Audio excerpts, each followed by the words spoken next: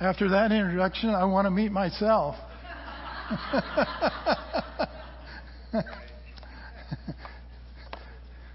We all know the truth about ourselves, don't we? We should know the truth about ourselves. Let's pray. Dear Lord God, I thank you for this opportunity to preach. I thank you for your word. And I thank you, dear Lord, that you love us. And you love us enough, dear Lord, to even discipline us. And we thank that you love us that way, dear Lord. You said, dear Lord, that you don't discipline those that aren't your children. You only discipline your children. So we're grateful, dear Lord, you discipline us.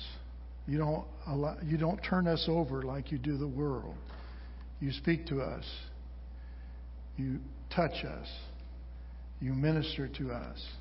And we are grateful. And we ask, Lord, that you would help us understand more of your discipline even this day.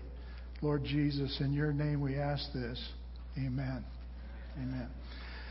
Well, we call the study we're doing, the book is called Acts. On some titles in the Bible it says Acts of the Apostles. But it really should be Acts of the Holy Spirit. And I wrote down a few of the acts that took place before this passage that we're going to speak on today. Jesus is taken into heaven right before their eyes.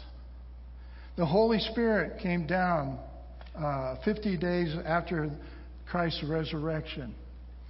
The disciples speak in tongues. Peter preaches and 3,000 people get saved. Everyone was filled with awe of the disciples. Wonders and miracles were done by the apostles.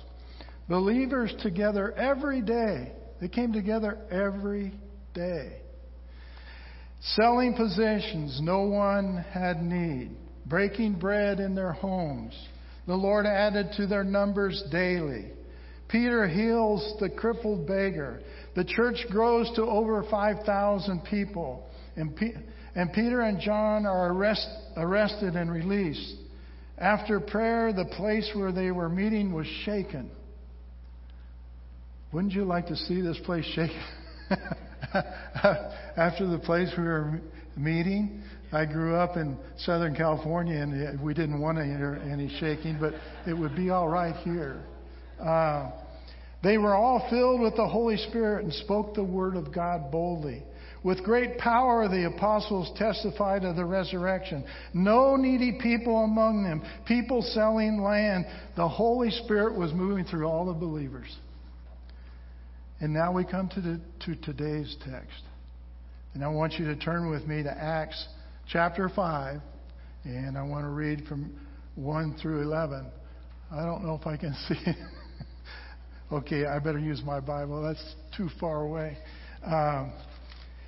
Now a man named Ananias, together with his wife Sapphira, also sold a piece of property. With his wife's full knowledge, he kept back part of the money for himself. He brought the rest and put it at the apostles' feet. Then Peter said, Ananias, how is it that Satan has so filled your heart that you have lied to the Holy Spirit and have kept for yourself some of the money? You received some of the money you received for the land. Didn't it belong to you before it was sold? And after it was sold, wasn't the money at your disposal? What made you think of doing such a thing? You have not lied to men, but to God. When Ananias heard this, he fell down and died. And great fear seized all who heard what had happened. Then the young men came forward, wrapped up his body, and carried him out and buried him. And 3 hours later, his wife came in, not knowing what had happened. Peter asked her, tell me, is this the price that you and Ananias got for your land? Yes, she said, that is the price. And Peter said to her, how could you agree to test the Spirit of the Lord? Look, the feet of the men who buried your husband are at the door, and they'll carry you out also." At that moment, she fell down at his feet and died. Then the young men came in, and finding her dead, carried her out and buried her beside her husband. It says, great fear seized the whole church and all who heard about these events. Wow. Complete contrast to what has been going on before. Ananias and Sapphira lying. And immediate burials, great fear seizing the church. And I'd like to break this down a little bit for us. First of all, I'd like to, when Pastor Dan asked me to do this portion of Scripture, every time I read through this portion of Scripture, I think how fast they were buried. That's the first thing that comes to my mind. How fast they were buried.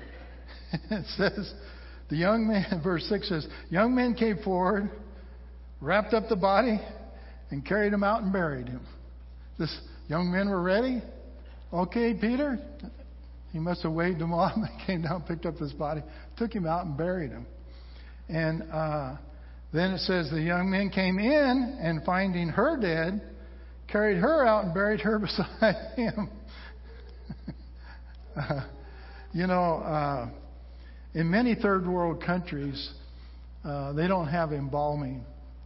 And so they have to. In fact, when we lived in Costa Rica, there was law. You had to be buried.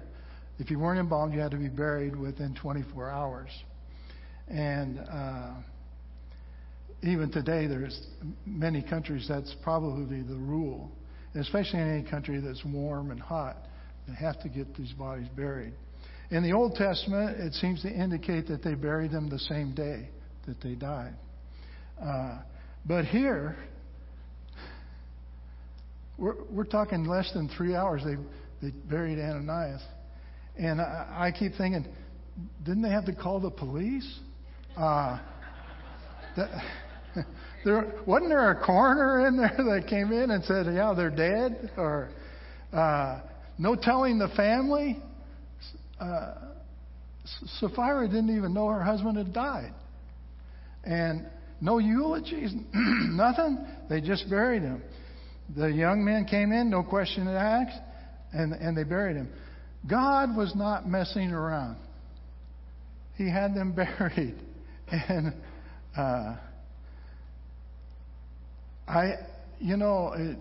this reminds me that, there's some things in Scripture that we can't explain. To me, this seems like, how did they just do that? And this, how was it like in those times that they could do that?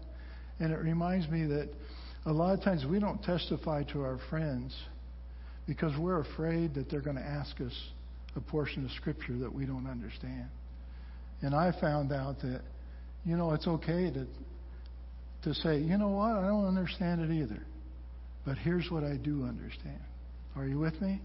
Don't let any lack of knowledge of the Scriptures, which we all have, don't let it interfere with you talking about the knowledge of the Scriptures that you do know. What did Ananias and Sapphira lie about? Well, evidently they sold property for a certain amount. They went into Peter, laid the money down, told him that was the total price of the property. And we read the text and we know that they kept back some for themselves. And Peter says, you could have kept all the property. It was at your disposal. No one said that you had to come in, sell your property, had to come in and lay it down. You could have kept half of it back. You could have kept whatever. You didn't even have to give anything. But you came in, You've kept some of it back, and now you're lying about how much you sold the land for. And the results were that they died. And what was their purpose for lying? I don't know exactly their purpose for lying. Evidently, they wanted to be exalted by the church. The scriptures before this, if you'll read them, they talk about people, several people had sold land, brought it at the apostles' feet. Nobody had need. And then they mention a man named Joseph, who everybody called Barnabas, because Barnabas means son of encouragement. And Barnabas sold land and gave it all. And perhaps they wanted some of the adulation that Barnabas had. They were willing to lie about their successes. It reminds me also that, the scripture says, confess your faults one to another. And we'd rather confess our successes to one another than to confess our faults to one another. How did Peter know what was going on? Well, I believe it was just a gift of knowledge that the Lord had given. Peter was filled with the Spirit of the living God. And he had a gift of knowledge, knowing this is not what you paid for this. Why such a harsh penalty?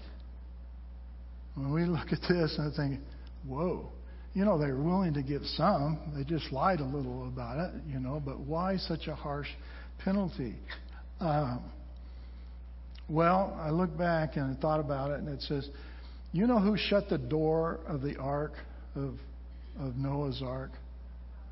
Noah didn't shut it. God shut it. God will put up with things so long, and then he will say, boom, that's it. No more. No more. The sons of Aaron's sons offering incense before the altar that was strange. You know what happened to them? God sent fire down that consumed them. Struck them dead. Certain leaders opposed Moses in the desert. Do you all remember what happened to those leaders? 250 of them? The earth opened up, and they were swallowed by the earth, and then the earth came back down together.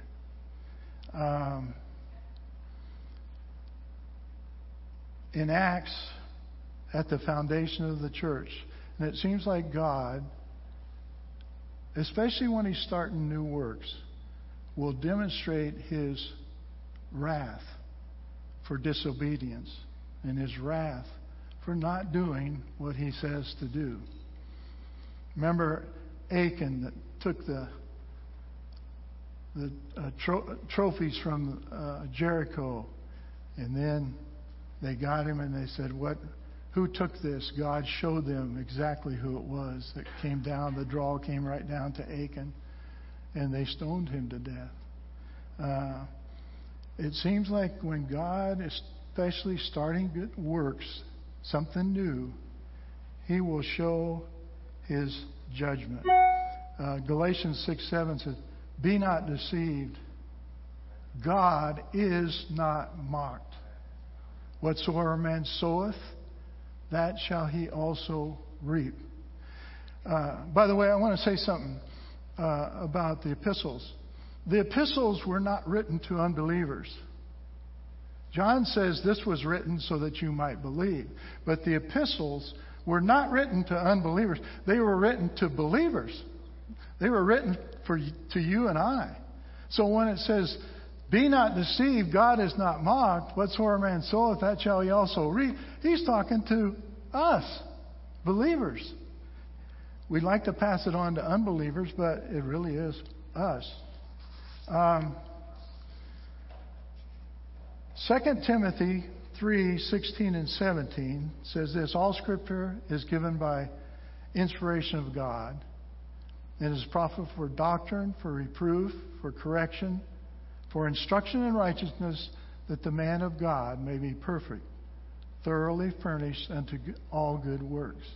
So if that's true, then we have to look at this portion of Scripture and say, what is God telling us? What's He speaking to us? You know, when you read the Bible and you read a portion of the Bible, you need to look about, wait a minute, God, what are you speaking to me? What are you trying to tell me? In fact, our journal that we go through as a church, one of the SOAP things is, hey, how is this going to change my life? I read this. How am I going to change? What am I going to do differently than I'm doing right now? So what can we learn from this portion of Scripture? Well, Peter asked a key question to Ananias. Do you know what it was? What were you thinking? What were you thinking?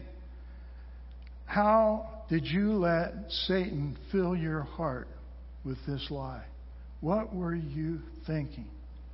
I love the grace of God. In fact, when I got saved, I was recently back from Vietnam.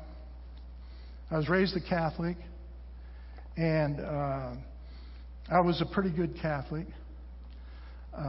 But especially in Vietnam, anytime I'd go to Mass, I went to Mass, and it was just, I tried to be good. And but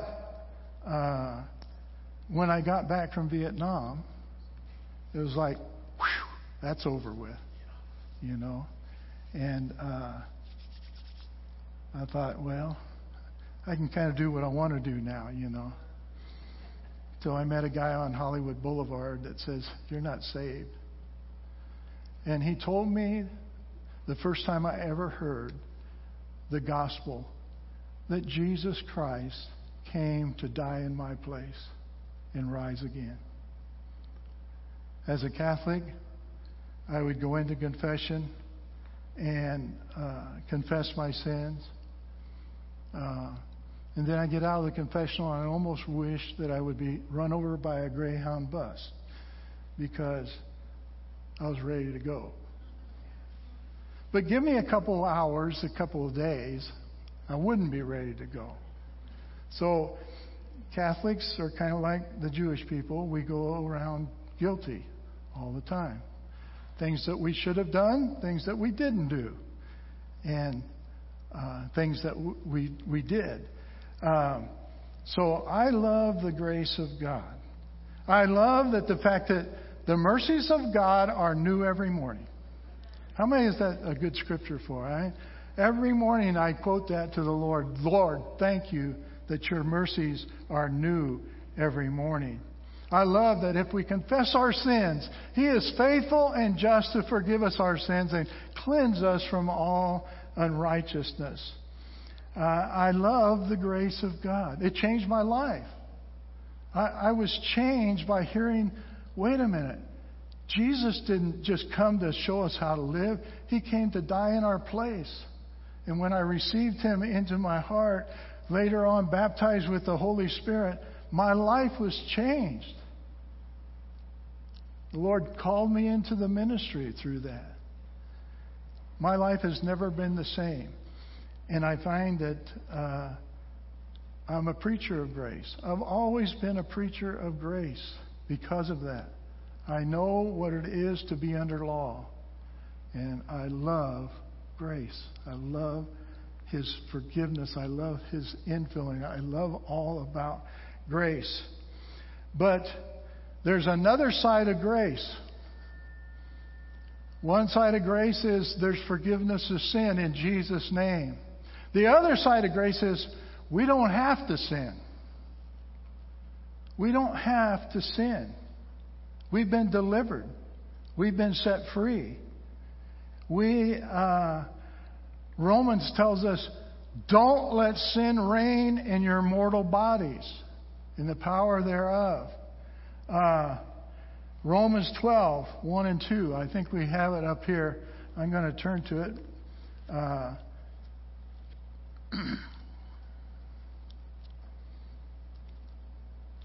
I memorized it, but it's in the King James Version. I memorized it, so let me find Romans 12 in the NIV. By the way, I love the NIV. It makes life so much easier. I got tired of explaining things from the King James Bible. This word really doesn't mean this, it means that. But therefore I urge you, brothers, in view of God's mercy, to offer your bodies living sacrifice, holy and pleasing to God, which is your spiritual worship. Our spiritual worship. I love to come into this church. I love to worship. I love the worship team, and I love to raise my hand. I love to worship. But that's not really what worship is all about. That's just a tiny portion of worship. Worship is our lives. We are living sacrifices. We are to worship God 24/7. We are to lift Him up with our lives. We're to allow His Holy Spirit to flow through us, present ourselves to Him, and allow Him to be glorified through us. That's our spiritual worship. And then verse 2 says, do not conform any longer to the patterns of this world. And how many know that it's very easy to be conformed to the patterns of this world? Maggie and I were talking about this, and she was saying, I find that seeking after the Lord is kind of like swimming upstream. You've got to seek His face. If you don't seek His face, it's easy to be carried around down the stream of life and be caught up in life. But we have to swim upstream. Paul doesn't say pray without ceasing for nothing. He doesn't say put off the old man and put on the new for nothing. He doesn't say walk in the Spirit and you won't fulfill the lust of the flesh for nothing. He's telling us, and God expects us, to seek Him on a daily basis and even on an hourly basis going through life. Dear Lord God, what should I say in this situation? Help me. There's a song out. I don't know. I'm kind of hard of hearing, so I hear songs on the radio, and I don't know. But it's about Jesus. Don't tell me He can't do it. How many know that song? Don't tell me He can't do it. I've seen resurrection power. I've seen real life healing. So don't tell me He can't do it. And it's really helped me, because when I feel like, saying a wisecrack or getting back at somebody, that comes through my mind. Don't tell me that God can't give you grace to be a loving, kind person. Don't tell me He can't do it. So is there anyone that would stand up and say, God can't do it? God can do it if we allow God to do it. If we're on our own, forget about it. We're sliding downstream. We're 2 steps forward and 3 steps back.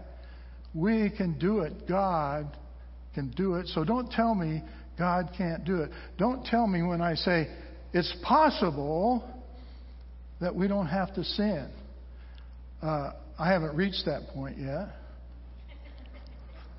I'm like the Apostle Paul. Not that I've arrived. I don't expect to arrive until I get to heaven. My favorite scripture is, he that is dead is freed from sin.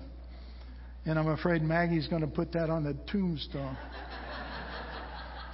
He that is dead is freed from sin. We all know we're moving on. But we're not all moving on. Some of us just say, oh, well, God will forgive, and I can just go to the stream of life, and His mercies are new every morning, so I'll just confess. That's not the attitude that we should have. I'd like to read 2 Corinthians 5, 7 through 11. 2 Corinthians 5. Thank you, Dave, for getting this up. 7 through 11.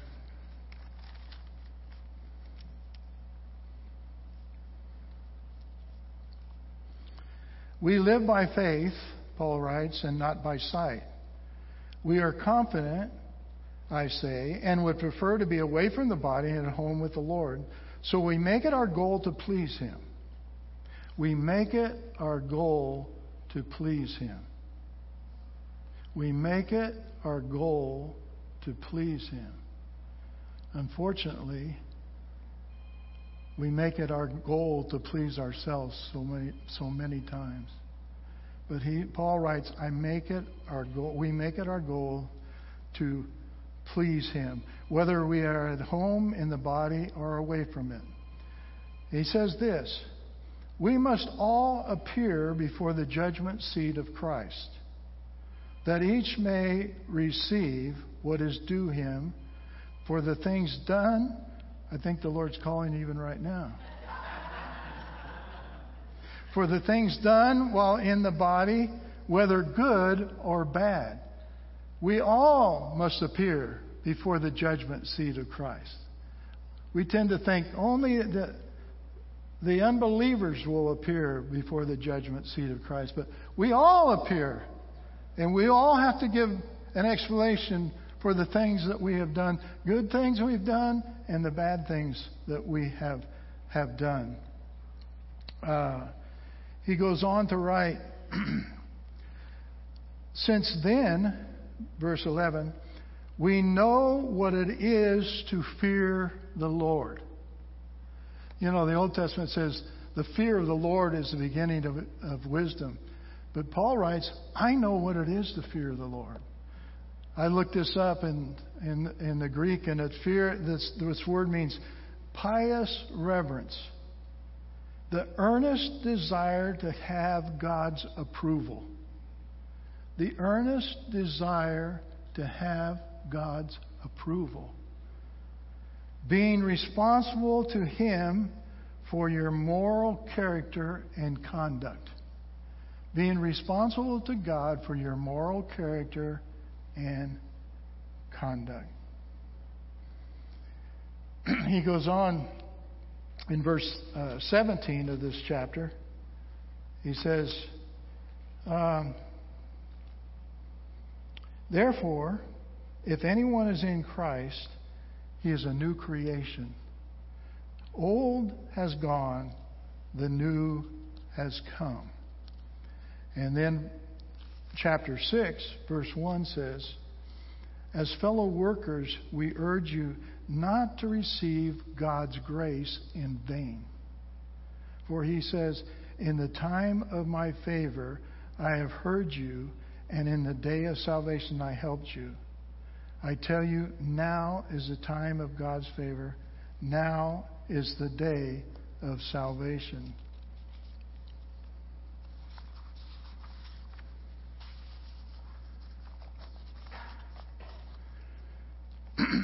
I want to say this about grace. And I want to say this about pleasing the Lord and living to please the Lord. It's a much easier way to go. I heard one time that somebody said that you can tell where God has been leading the Christian. You can see the skid marks the whole way. God is going to discipline us. God is going to move us where He wants us to be moved. It's an enigma to me. I don't understand it totally. I know that through my life I've made some decisions that were just for me. I've tried to make decisions that were God ordained and led, but I know I have made mistakes. But I also know this, that the Lord says, I am your shepherd. Somehow God knew you were going to be here today. Before you were even born. Somehow He has led us, even in our mistakes and what we've done, He's brought us. Some of us have suffered through life because not paying attention to the Lord, not seeking His face. It's been a hard road. We've been skidding and fighting and cussing the whole way. And some of us said, hey, God, I want to be led of you. I don't want to be led by myself. I don't trust myself. I trust you. And the Lord wants us to trust Him. He wants us to put our faith in Him. He wants us to please Him. He wants us to make that our goal in life, that we would please Him. And you know what? The fruit of the Spirit, love, joy, peace, long-suffering, gentleness, meekness, temperance, self-control, is contrasted to the work of the Spirit. Have you ever noticed that? The work of the Spirit. It's much easier to go through life loving people than hating people. It's much easier to go through life being kind than being a jerk. It's much easier for us. God has said, not only have I given you grace and I want to change your life, and I'm changing you from one degree of glory to another. That's my goal. That's what I want for you. Know ye not that your bodies are the temple of the Holy Spirit? God says, I want you to have joy and peace in your life.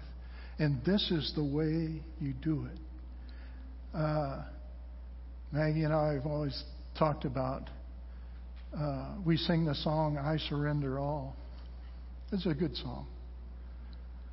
But God doesn't want us to surrender. He wants us to present. He wants us to present yourself holy and acceptable unto Him.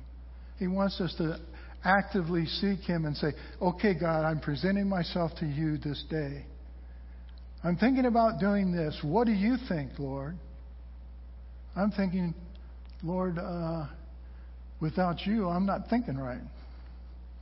I need your mind. I need who you are. I need you to touch me. So I love the grace of God, but I also understand that God has His ways. Now, I want to ask you something. Does God still judge us today? Think about it. We're going to receive communion in just a minute. In fact, I would like the worship team to come up. But I want to read to you from 1 Corinthians 11.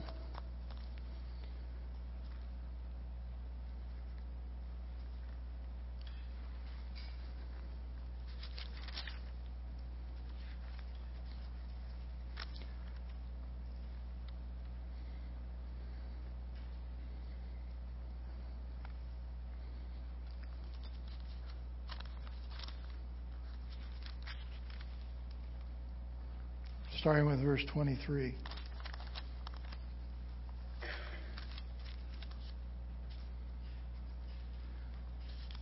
Excuse me, I have so many old notes in here I can't read the scripture. For I received from the Lord also what I passed on to you. The Lord Jesus, on the night He was betrayed, took bread, and when He had given thanks, He broke it and said, "This is my body, which is for you. Do this in remembrance of me." In the same way, after supper, He took the cup, saying, "This cup is the new covenant in my blood. Do this whenever you drink it in remembrance of me. For whenever you eat this bread and drink this cup, you proclaim the Lord's death until He comes." And then He goes on and writes this, which we'd all prefer He didn't write. But He writes this: "Therefore, whoever eats the bread or drinks the cup of the Lord in an unworthy manner will be guilty of sinning against the body and blood of the Lord. A man ought to examine himself before he eats of the bread and drinks of the cup. For everyone who eats and drinks without recognizing the body of the Lord eats and drinks judgment on himself. For everyone who eats and drinks without recognizing the body of the Lord eats and drinks judgment on himself. This is why many among you are weak and sick, and a number have fallen asleep. A number have died. But if we judged ourselves, we would not come under judgment. When we are judged by the Lord, we are being disciplined so that we will not be condemned with the world." As he goes on, see then, my brothers, when you come together to eat, wait for each other. If someone is hungry, it should eat at home, so that when you meet together, it may not result in judgment. And when I come, I will give further instructions. Well, as harsh as it seems for Ananias and Sapphira, they lied. But the church was filled with the Holy Spirit. And Peter says, you haven't lied just to us, you've lied to the Holy Spirit. And he struck them down. Well, we don't have to be struck down. We can fear the Lord, a healthy fear of saying, dear Lord, I don't want to be outside of who you want me to be. I don't want to do what you don't want me to do. I want to do what you want me to do. I want to follow after you. Will we make mistakes? Yes, of course we will. Of course we will. We're all going to make mistakes. My daughter was on an online dating thing, and she was dating this Christian guy. He called her up one day and said, I did it. I went the whole day without sinning. She goes, who's this guy?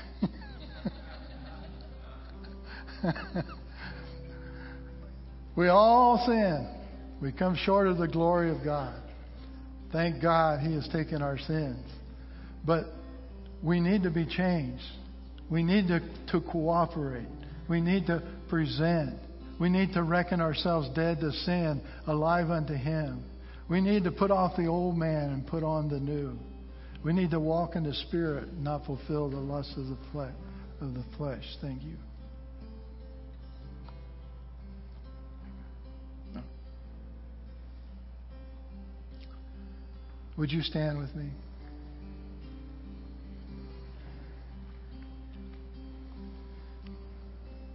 Thank you. You know, I've thought a lot about this, taking the Lord's Supper in an unworthy manner. I don't know all the ramifications of that, but I do know this.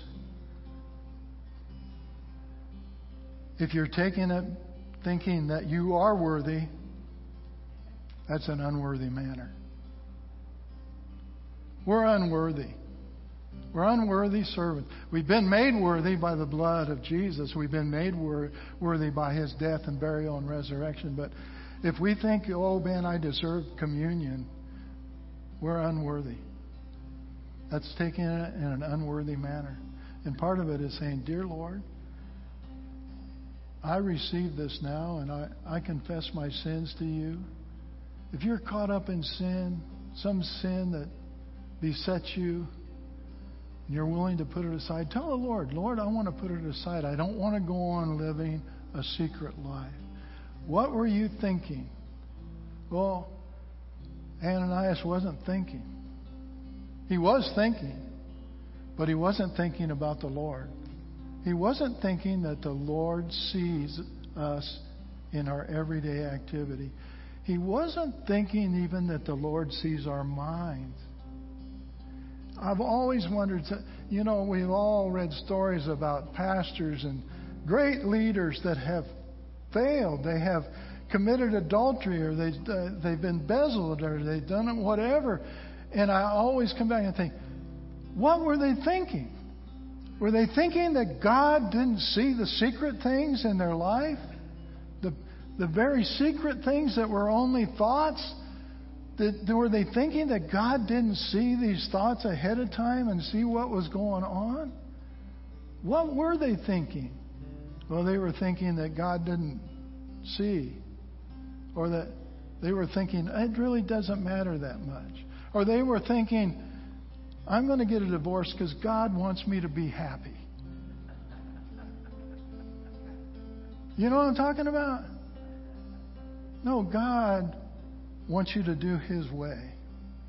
He wants you to follow after Him. He wants you to realize that you can do all things through Christ that gives you strength. And you can have a joy-filled, happy life. Lord, this bread represents your body, and we take it now in Jesus, your name.